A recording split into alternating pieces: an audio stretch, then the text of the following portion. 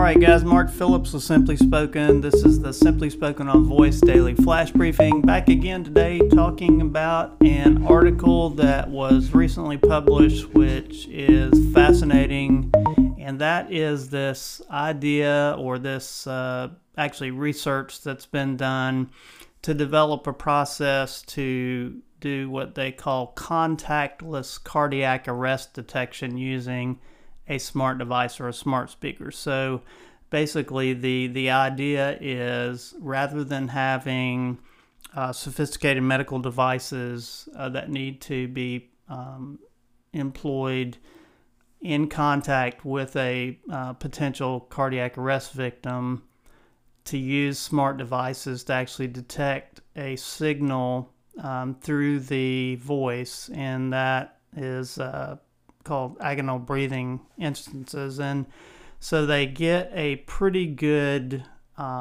result in that. And so that what they basically do is they use off-the-shelf smart speakers, and the interaction via voice with the smart speaker accurately identifies the presence of this agonal breathing instance in a kind of what they call a domestic setting, which is really a bedroom or some place in the house. And so what they've done is they've really done a great job of taking the breath that goes into the interaction with the smart speaker, and then doing some sophisticated signal processing and some algorithms to then detect the problem there, and they get pretty good results. There if you work in healthcare research, you look at things like area under the curve and false positive, false negatives, and so the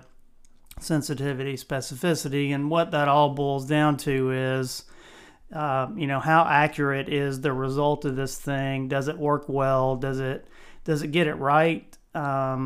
How often does it get it right? How often does it get it wrong? And so it's pretty good work here. So they actually had some very good results, and I think this will help a lot of people potentially that are in a bad situation, that can just interact with their smart speaker and understand whether or not they're having an issue. So hey, thanks a lot guys. Please do hop over to the Skill Store and give us a good review. That's the Simply Spoken on Voice Daily Flash Briefing.